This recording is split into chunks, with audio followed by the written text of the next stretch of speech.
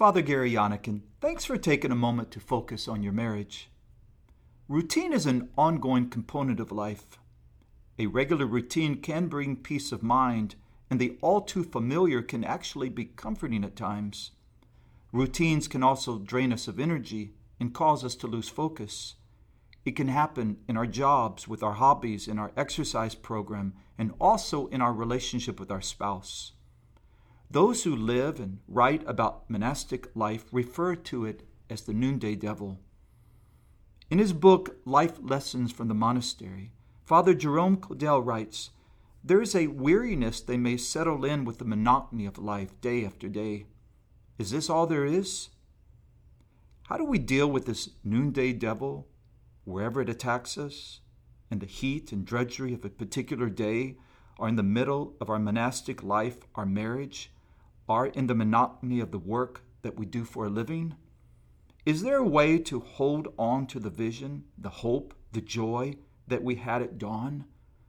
The noonday devil wants to make us run away from our commitment to look for a greener pasture.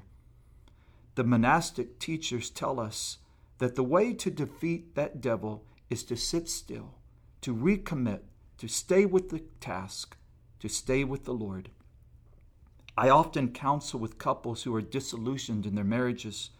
One or both of the partners find themselves in a rut and are overwhelmed by the routine of daily married life. They say, "This is not what I signed up for." Those in such marital situations will at times blame one another or falsely believe their marriage is not worth saving. The reality is that all marriages, and priestly and religious vocations included, can be attacked by the noonday devil. We begin to falsely believe that perhaps the grass really is greener on the other side. When the noonday devil attacks us, our call is to shore up our defenses and petition the Lord for needed strength. During such times, we can become even stronger in our relationship with God and our connection with our spouse. It requires breaking the monotony, perhaps establishing a new routine, or through prayerful reflection, realizing that if the grass appears greener on the other side, perhaps they are taking better care of it. Therefore, what do I need to do in order to improve my relationship with my spouse, in order for the marriage to become green and fresh again?